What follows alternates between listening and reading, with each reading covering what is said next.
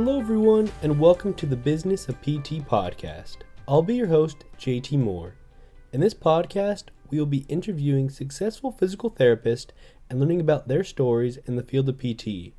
We will discuss a variety of topics such as entrepreneurship, careers, and pathways in physical therapy, as well as important characteristics in becoming a great PT. I hope you enjoyed this episode, and if you liked it, make sure to subscribe to get updates when new podcasts are released. Thanks, everyone. Hello, everybody, and welcome to another episode of the podcast. Today, we have the pleasure of having Tim Reynold and Bryan Guzski with us. They are the co-authors of a new book called Movers and Mentors. Movers and Mentors is a compilation of stories, thoughts, and advice from over 75 leaders in the field of physical therapy and movement science, from researchers and expert clinicians to innovators and business owners.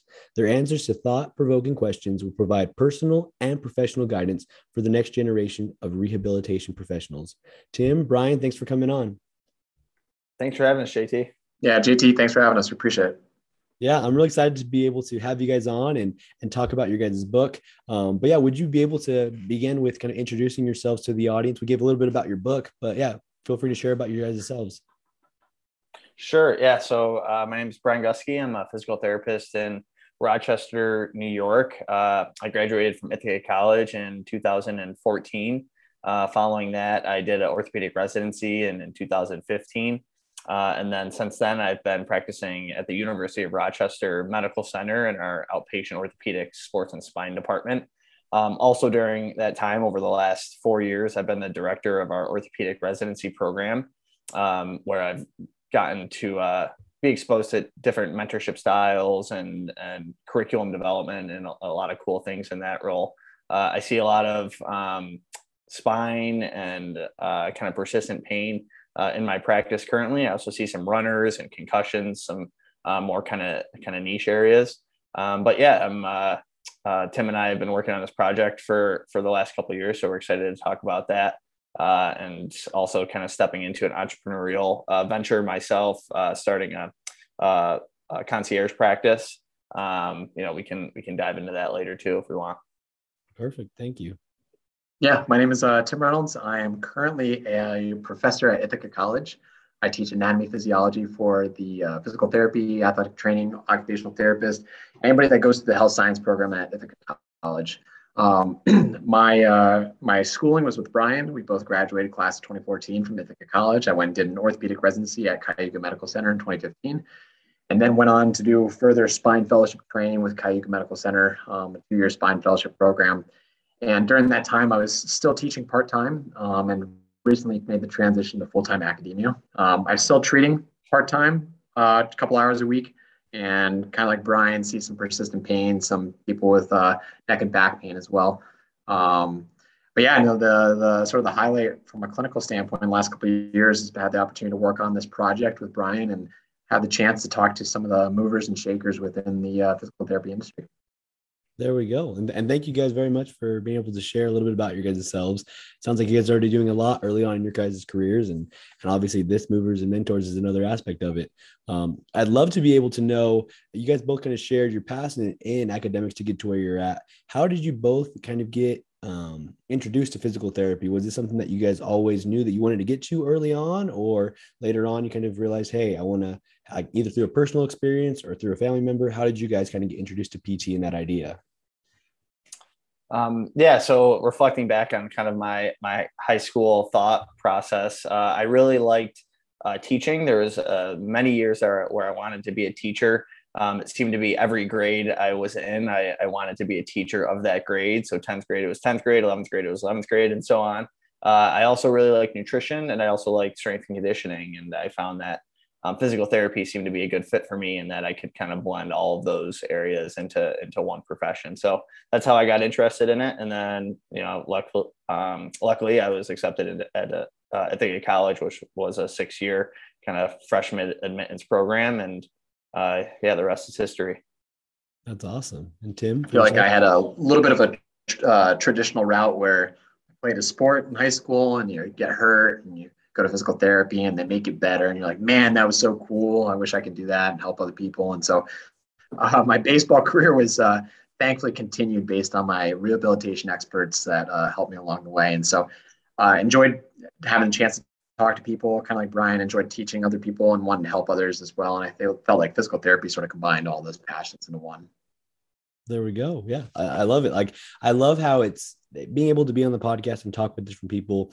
We see all these different paths that people get. And like you said, Tim, more of the traditional route where you had that personal experience with the sport. But then Bryan, you've had that the route of a teacher and wanting that. And yeah, that's like any physical therapist, that's one of their biggest things, I feel like, is if you're a good teacher to your patients, that's such an important thing. And so to have that desire of being a teacher and having those interests as well together obviously makes a great combo for that. So perfect on that. Another question I also wanted to follow up with, you guys talked about how you both went to school. So did you guys meet there initially? Did you guys know each other beforehand? And then from there also, could you share a little bit about when this book idea started to come about? Was this in PT school? Was this later on down the path? Tell me a little bit about that. Yeah, so Tim and I were buddies in PT school.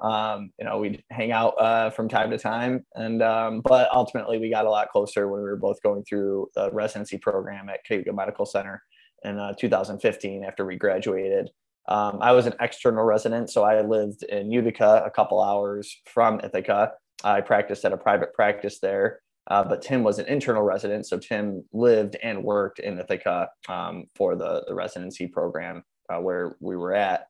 So I would travel to Tim's apartment on the weekend courses that we had once a month. I would sleep on his floor, and we would get up and go learn for 8 hours on Saturdays and Sundays. So we definitely bonded over that experience. And ultimately, that's kind of the genesis of the book idea when we were kind of kicking around some thoughts during one of our courses. So I'll let Tim kind of take it from there. Yeah, I mean, it's one of those things that as we are sitting through all these courses about neck pain and back pain, all this didactic coursework, you see just a lot of familiar names and faces in the physical therapy realm. So the amount of John Childs and Tim Flynn's and Rob Weiner articles that we had to read over the years, Shirley Sarman, right? So the list goes on and on.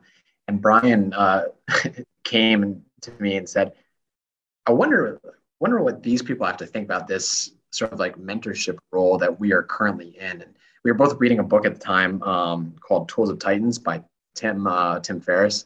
And in that book, Tim has the opportunity to interview a bunch of like big movers and shakers within the world, like Brene Brown, Arnold Schwarzenegger, and all these people that have really influenced in a variety of different spheres.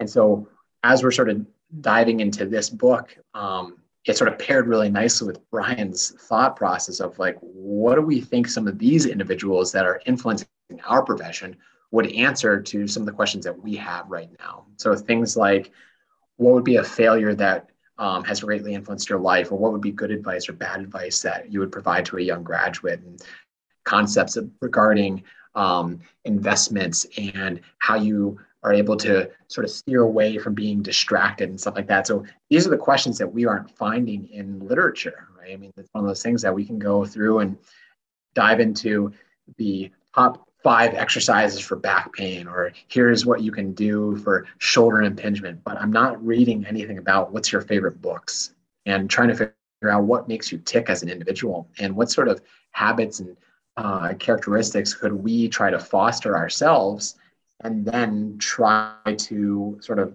walk in the shoes of these giants that paved the way before us. And like Bryan said, this sort of passion for teaching and mentorship, we both sort of stepped into roles with regards to Bryan being a residency director, myself in academia, and sort of mentoring some of our residents as well. And so we're getting these questions, but we have limited experience, right? I mean, we can't talk the talk yet, right? We've only been walking the walk for about 2 or 3 years at that time. And so we were able to thankfully reach out to some of these individuals, like we mentioned before, the John Childs, Tim Flynn's, Rob Weiners, but then you throw people outside of academia, like Kelly Starrett making big moves in regards to the social media realm.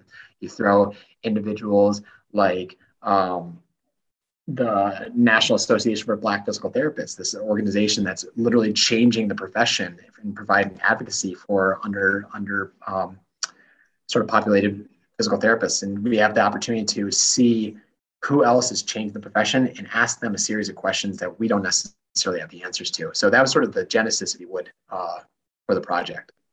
Yeah. And like, I've been able to go over some of these these people, I haven't been able to read the whole book yet, but going through, I mean, every name on a textbook basically is in this book. Every person that has been in like a textbook that we've studied in PT school. Okay. I'm like, yep, that's that name. That's that name. And you said, there's so many other people that are relevant and big in the entrepreneur realm, social media, that it really provides a very well-rounded book of people that have been influential in the PT realm. And so that's what's really cool, that you're able to get so many different people, not just kind of in academia or research specific, or it's just a little bit of everything. And like you said, all these people have amazing knowledge and content, and to be able to have that accumulated in one book, that's a great value right there.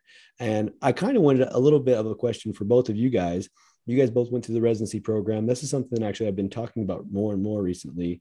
For you guys, why did you guys decide on doing a residency, and what were some of the big takeaways for you that you really have felt that really helped elevate your career as a PT? Sure. I mean, one of my mentors, who is our sort of residency director, but also one of the individuals in the book, Mike Costello. John Winslow was another real big influence in my life growing up. I remember having a conversation with both of them, and they said, this will give you 5 years of clinical experience in a year. And being a relatively passionate, almost a new graduate, learning that I can sort of bypass some of those speed bumps and navigate myself as a clinician and sort of fast track, if you would, towards clinical experience, that seemed like a big sell for me. And so personally, I knew that orthopedics was something I wanted to practice in. I wanted to be as good of a clinician as I possibly could. And I think PT school prepares you for certain things, and it doesn't necessarily teach you how to get patients better faster. It teaches you to be safe and effective and to pass the boards, right? And so I think if you don't have those amazing clinical experiences or clinical rotations, then you might not necessarily be practicing at a level that you perceive to be where you want to be. And so for me, that was sort of the catalyst, if you would. And things that it really helped with my communication skills and my knowledge in pain science. Those were things that I don't think really got highlighted much within our program. But just understanding that you can treat people that have persistent pain and they weren't necessarily faking it. That was like earth-shattering when you're a brand new grad. So perfect. Thank you. And Bryan? Yeah. The driver for me was similar to Tim's, in that I wanted to definitely gain a lot of knowledge in a short period of time coming out of school. But also I had a lot of questions, and it seemed to be a lot more questions than I had answers coming out of school. And I was really curious. And I think the main driver for me was that it came from, I noticed a pattern in my clinicals of some of the decisions I would make. Clinically, I would always be second guessing myself and doubting myself. So I think the residency came about for me in order to kind of push me past that, or at least nudge me in the right direction, if you will, for a little bit less self-doubt and a little less insecurity. I think we all have a little bit of that imposter syndrome or self-doubt coming out of school, which to some extent is healthy, because that can be a driver, and that can kind of be the fire for you to take, next, or fuel for you, to take next steps to kind of put yourself on a track to learn more and be better and be better able to manage patients. So yeah, for me, I think it was a little lack of confidence, a little self-doubt, but also just seemed like a natural kind of good next step in order to be better. Yeah. And thank you guys for both sharing that. I mean, I just finished PT school in December, and I'm starting to practice now. And I definitely feel that imposter syndrome sometimes, where it feels overwhelming, and it's like, okay, I'm doing the best with the information and knowledge that I have, but I don't have that clinical expertise and clinical experience yet. And so that's a big foundation that's still being built up.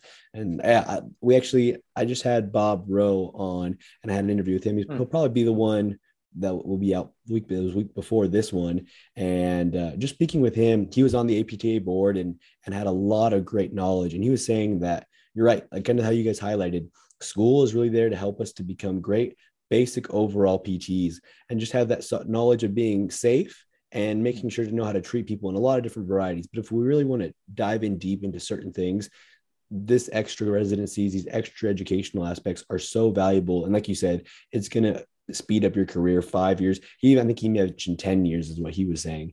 And so, yeah, I love that knowledge that you guys are sharing right there. That's something that he was saying, like, his vision for PT is like require for everybody to do a residency, just like in the medical profession, they do that. We could do the same thing. I was like, that'll be interesting to see where that is in the future with PT. But you guys mentioned a couple names of people that helped you in this process so far. And I kind of wanted to know if we could highlight some of those people that you used in your book, people that you shared their stories with. Could you highlight a couple of them that really stood out to you, even when you were talking with them and said, wow, these people made a big impact on me just learning and talking with them in this little instance? Yeah, definitely. Be happy to. So we were very grateful and thankful that our guests kind of gave us time to interview them. Most of them, some were email responses, which were equally just as great, and if not more powerful at certain times or for certain questions. But we had so many. It's really difficult to highlight specific names, but I would say one that stands out for me was, this is actually an interview that Tim did, but I had the luxury, if you will, of transcribing it. Was his interview with Stanley Paris, who, if you don't know, Stanley Paris was one of the kind of founding fathers of manual therapy in the United States, and traveled all over to kind of learn from the best. But he is really a profound guy. He's done amazing things in his time. I mean, guys, sailed around the world and swam across the English Channel, and is still working on wineries, and just incredible things. But just to hear his story and kind of understand his experience and kind of how he got into physical therapy and manual therapy and using his hands, and his perspectives on professionalism and the direction of our profession and where he thinks it's heading. And also some of the missteps that we've taken, and kind of some of the, some things that he doesn't agree with in terms of the direction our profession is going, was really interesting. So I would say his interview really kind of stands out, because he's just, again, one of the founding fathers, and has done so much. Perfect. Thank you. Yeah, I think for me, sort of taken in two different directions. There are a couple of people that I was super stoked just to have the chance to talk. Right. I mean, you mentioned, you look at this list and all the names on the list. If I had to sort of PT fan club for a second, the content that I absorbed from Mike Reynold, or that I absorbed from Peter O'Sullivan, or that Michael Shacklock, Bryan and I worked on a study in residency, and the amount of Michael Shacklock articles that we read about neurodynamics stuff, all of those were like, oh my gosh, I have the opportunity to sit down and pick your brain for an hour. This is amazing. I think the one individual just that lit a fire when I spoke to him was Jeff Moore. So Jeff Moore is going to be sort of the founder of the Institute of Clinical Excellence, and the passion that person brings to that company, but also to just into the room, is unbelievable. Jeff had an amazing answer, one that I speak to regularly in regards to failure. And I think one of my favorite questions that we asked was in regards to failure, and sort of that acceptance and normalization that everybody fails, and how you perceive that failure and how you sort of build off that failure is sort of a learning lesson that we hopefully can take forth and allow for us to grow and develop. And Jeff talks about this concept of the speed wobble, and he describes it as riding a bike down a hill really fast. And as the faster you go, the more that front tire starts wiggling back and forth. And you're either going to flip over to the handlebars, or you're going to come out of it and say, man, that was awesome. And so he says he tries to live his life in the speed wobble zone. And I think that idea of just understanding, am I pushing myself towards the brink of failure? Because that's where adaptation happens, right? And you think about it from a patient standpoint, if we're underloading them, we're not necessarily going to see change. And if we're underloading ourselves, we're not necessarily going to develop as well. And so for me, having a chance to sit down with Jeff Moore was a lot of fun.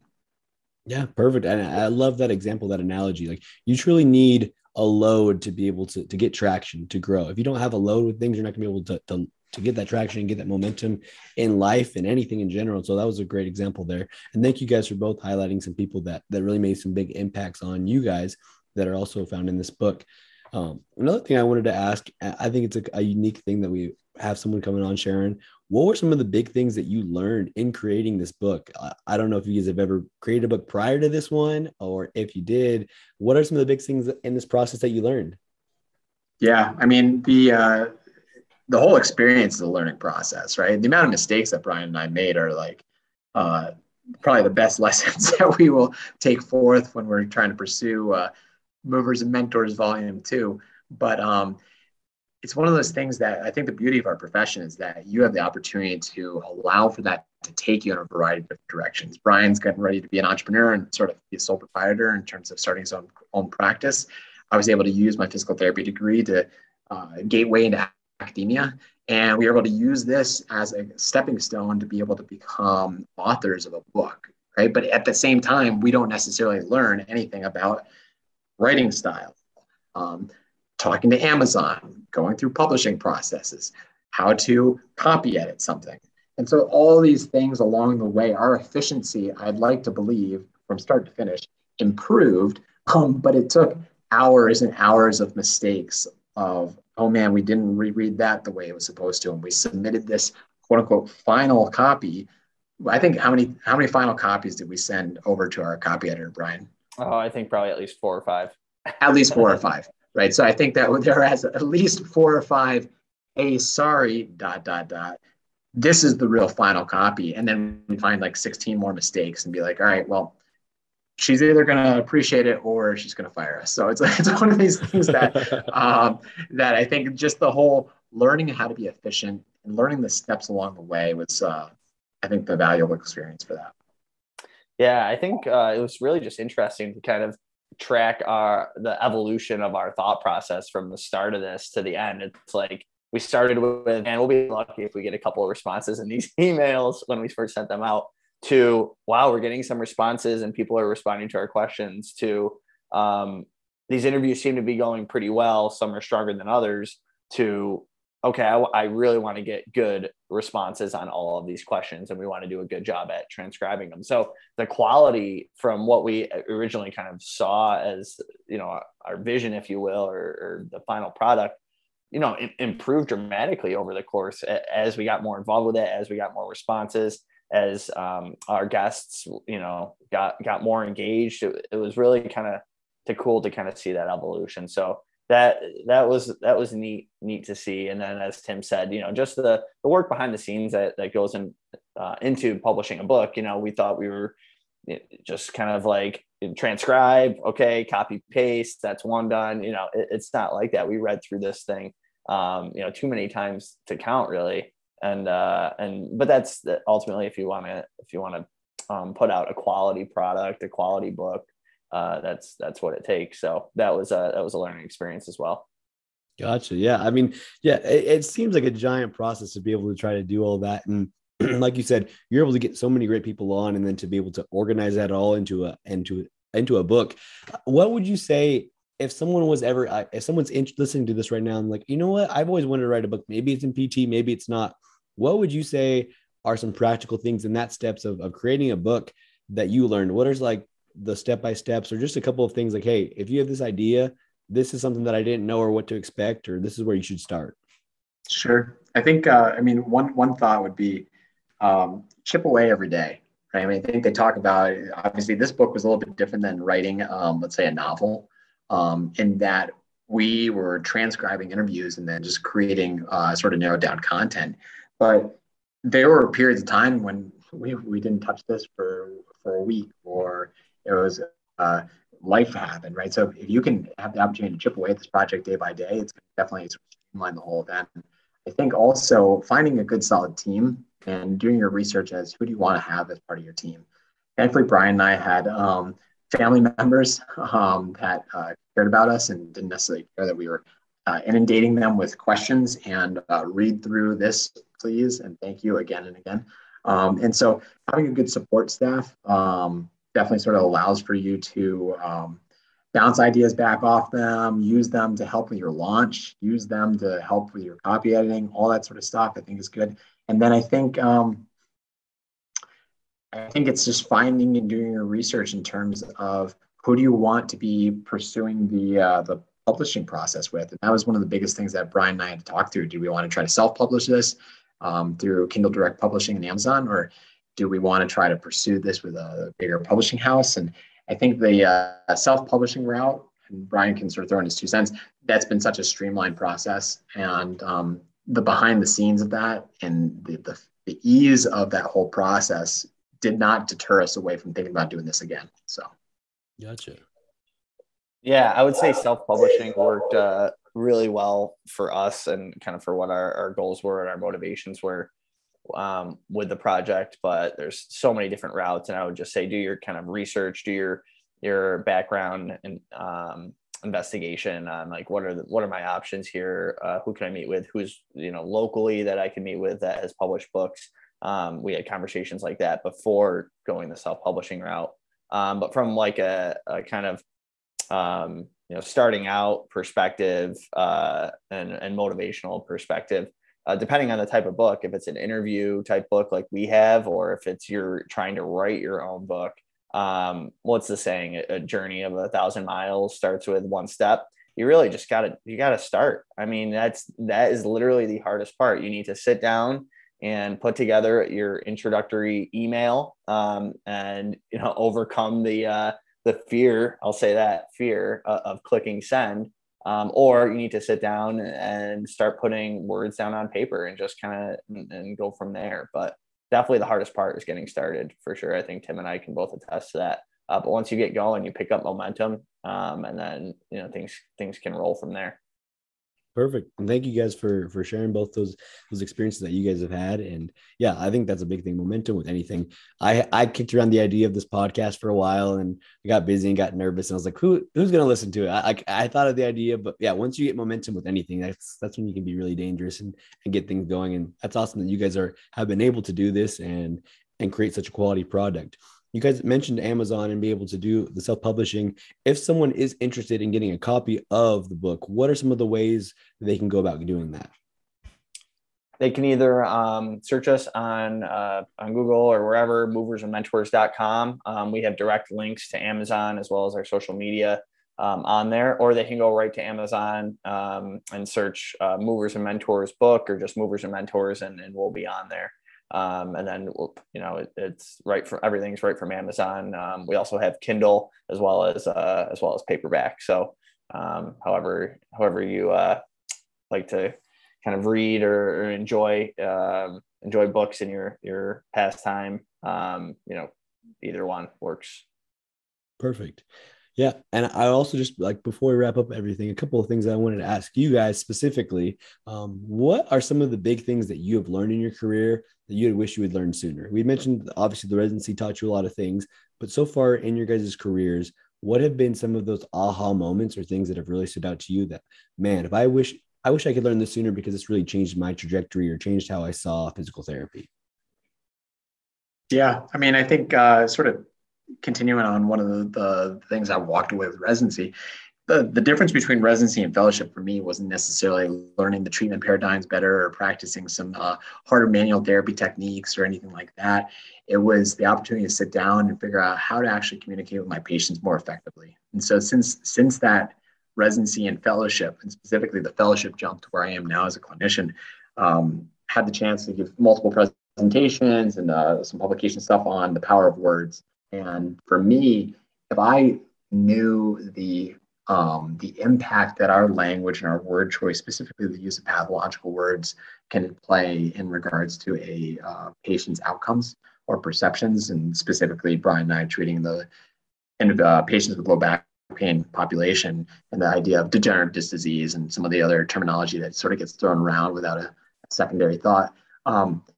Understanding that if I could have changed my language choice earlier, that would have been a bigger benefit to my patient than any special exercise that I tried to learn or any manual therapy technique that I was trying to put upon them. And so for me, it would be power of language. Perfect. When I came out of school, I felt like I needed to have a destination, 3 years from now, a destination 5 years from now. I felt like I needed to know exactly who I wanted to be and what I wanted to do, because then I needed to take action steps to get there. And I really don't think, I don't know. I don't like that question, where do you see yourself in 5 years, or where do you see yourself in 10 years? You don't know what's going to happen tomorrow, who you're going to meet, let alone 2 years from now when you go to a combined sections meeting or something, and what's going to inspire you or get you engaged. So I'd say follow kind of your passions, follow what excites you, follow what brings you joy. I think it took me a little bit to kind of figure that out and find out what excites me. And now I've kind of engaged with that. I'm leaning into that. I think my, things kind of fall into place a little bit easier, and doors open a little bit easier without you having to struggle or try so hard. It kind of happens naturally when you're following your passion. So I would say, don't put too much pressure on yourself to answer the where do I want to be in 5 or 10 year question coming right out of the gates. I'd say just follow what excites you. Perfect. I love what both you guys said. That Bryan, kind of reiterating what you said. A lot of people have those goals of, okay, I need to get here, and this is my timeline, and you create almost this unnecessary pressure on yourself, because you're right. So many of these people that I've talked to, they did not expect to be where they were at initially. I don't think they were expecting to be the super successful physical therapist, but this door opened here and they stepped through it. And then they saw another door and they stepped through it. And it's a step-by-step walking by, like, with a little bit of light in front of you. And a lot of these people had no idea that they were going to be where they're at now. If they would have told them, hey, this is what you're going to do in your career, I'm sure a lot of them said they never would have believed it. But to be able to see, take this step by step and go, and they've been able to achieve such amazing things. And Tim, I wanted to follow up with you on another question. You mentioned about the power of words and educating our patients. That was something that I was talking about with one of my colleagues just the other day. And what would you say are some of those things in our vocabulary, in our patient education, that we can change to be able to help empower our patients and not limit them or feel like they are getting restricted? I feel like sometimes we have that issue where we're educating them, but almost, and either through the medical and healthcare process, they feel like they're getting more debilitated instead of empowering them to know what they can and can't, they really can do.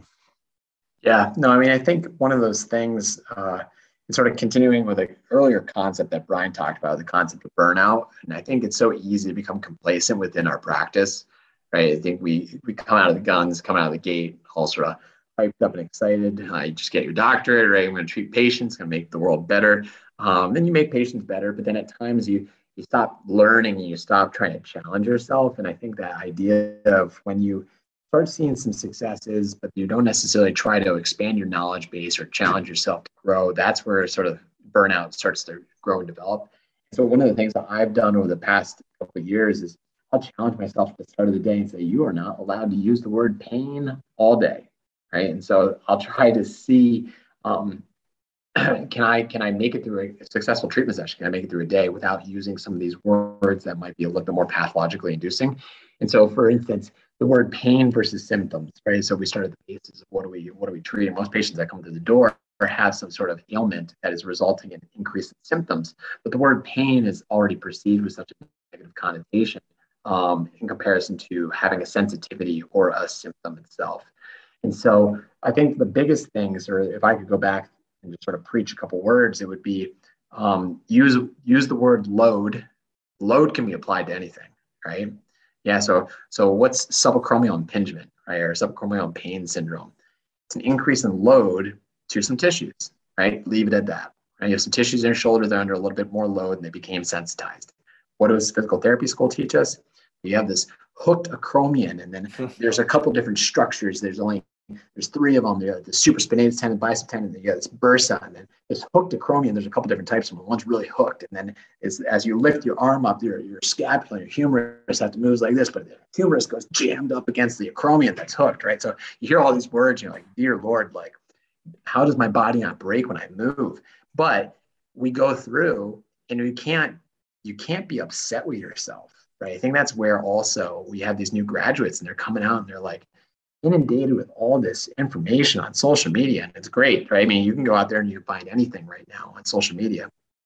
And at the same time, I've said it before, it takes 21 years to become 21, right? You can't just come out of the gate and start practicing, expecting to be an expert.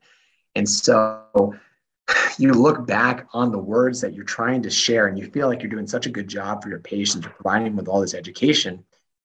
And while that's true, there's other ways to do it. So if I had to change new graduates, I'd say try not to use the word pain as much, use the word sensitivity or symptom. I would say explain things in terms of load, because load could be applied to a tendinopathy, it could be applied to a disc protrusion, it could be applied to an impingement. Everything is just load, and it's either overloaded or it's underloaded. And if you can explain that to your patients, and I like to be vaguely specific. right? I think about just like being like a lawyer. I'm not going to tell you exactly what it is, but I'm just going to kind of like randomly use words, and hopefully you kind of get the big picture, right? Subacromial impingement, you have an increase in load on some tissues in the shoulder, and that's your tissue issue, right? Just leave it at that. The more pathological terms and the more specific anatomy, Bryan can probably attest to it, and you, JT, might have started seeing this too. When a patient comes in, they start telling me about their piriformis, their IT band, or their psoas. I know it's going to be a tough day at the office because they've been told by some clinician or they've done some self-research. And while it might be accurate, they've sort of earned this badge of honor of their piriformis is overly tight. And they could have been just left with the fact that you have some tissues that are slightly sensitized, and they would have been done. And they would not necessarily be fear avoidant of doing X, Y, and Z activity because of their piriformis from now on. So that's my soapbox rant. I love it. Bryan, anything to add to that? No, yeah, I agree. I completely agree. Well, I should say I agree with most of what Tim said. I don't know about all of it. No, I'm kidding. I agree that we tend to over deliver and knowledge dump, right? Especially when we're coming out of school. And I think it comes from a place like we talked about earlier, JT, is like this place of a little bit of insecurity, a little bit of self-doubt. Well, I know so much about this particular thing that I'm going to tell this patient all I know about this particular thing. And I'm only like 50% sure that this particular thing is what's actually causing their problem, but I know so much about it that I got to deliver, and you knowledge dump. And again, this is normal. This is natural. This is part of the learning process and growth process. And as you kind of develop and as you hear people talk, like Tim just spoke about using different words and word substitution, you start to change your language, and which ultimately changes your kind of mindset and your perspective on things. So no more to add to that, but I do agree. Okay, I love it. Thank you, guys. And yeah, just as we're wrapping up, is there any other additional information or words of advice you'd like to share with the audience? And then another follow-up, if someone's interested in talking with you guys, what would be the best way to connect with you? I would say, yeah, my final words would just be something that Tim alluded to Jeff Moore's interview, who's in the book. Seek out mentorship, identify those couple people that you can, deliver some sort of value to, where it's kind of a reciprocal relationship. So those people that are doing the things that you want to do and are doing those things in the way that you want to do them, find those people and connect with them, find a way to contribute or add value if you can to what they're doing, and they'll reciprocate. So mentorship is really important. And it's kind of the foundation of our book. And then, yeah, Tim can go next, and he can talk about where to connect with us. Yeah, I agree. I mean, I think it's one of those things. Bryan talked to it a little bit earlier about finding your passion. I think finding your why is a really important sort of consideration also. And I think it's sort of cliche when we think about it in terms of our trajectory in life. But I think figuring out what lights you up inside and sort of keeping that true to your heart. And I think sort of allowing that to be your guiding light as you're going throughout not only your physical therapy profession, but as you're going throughout your life too. I think a lot of times we start focusing on the negatives associated with some of the profession stuff. Our reimbursement rates are too low. I have not enough time to treat these patients. Have X, Y, and Z cancellation rates. And so I think at times we can sort of focus on that negative, the glass half empty aspect of things. And that does sort of facilitate that burnout. And we're thankful in this profession to have the opportunity to be the movement experts, right? I mean, we should be the person that people come to for musculoskeletal injuries, the first stop shop, right? I mean, and I think we have the opportunity to change the healthcare industry. We need to be able to be the people to sort of profess that message. And so everybody here, everybody listening to this had a passion to get started with that physical therapy career one way, shape, or form. Find that passion, sort of keep that true to your heart, and allow that to be what sort of gets you excited every day to wake up. So on that note, if you want to reach out to us, Bryan mentioned our website, moversandmentors.com. It has a link to our social media. Kick us a message on Instagram, slide into our DMs. We have pretty good social media content, I like to believe, some nice quotes that we put up there, and we share some of our movers and shakers content as well. And so send us a message. We'd love to collaborate. I'd love to talk to you. If there's questions that you have either about some of our guests, how to link up with some of our guests, we're more than willing to try to help you guys get connected. Perfect. All right. Bryan, Tim, it was a pleasure. Thank you guys so much for coming on and be able to share about your guys' book. Everyone, make sure to check that out, Movers and Mentors, on Amazon and also on their website. But yeah, there's a lot of great content in there, and I know that they're going to continue to provide great content to us in the future. So thank you guys so much for coming on. Thanks, JT. Thanks, JT. Appreciate it. Got it. Have a good one.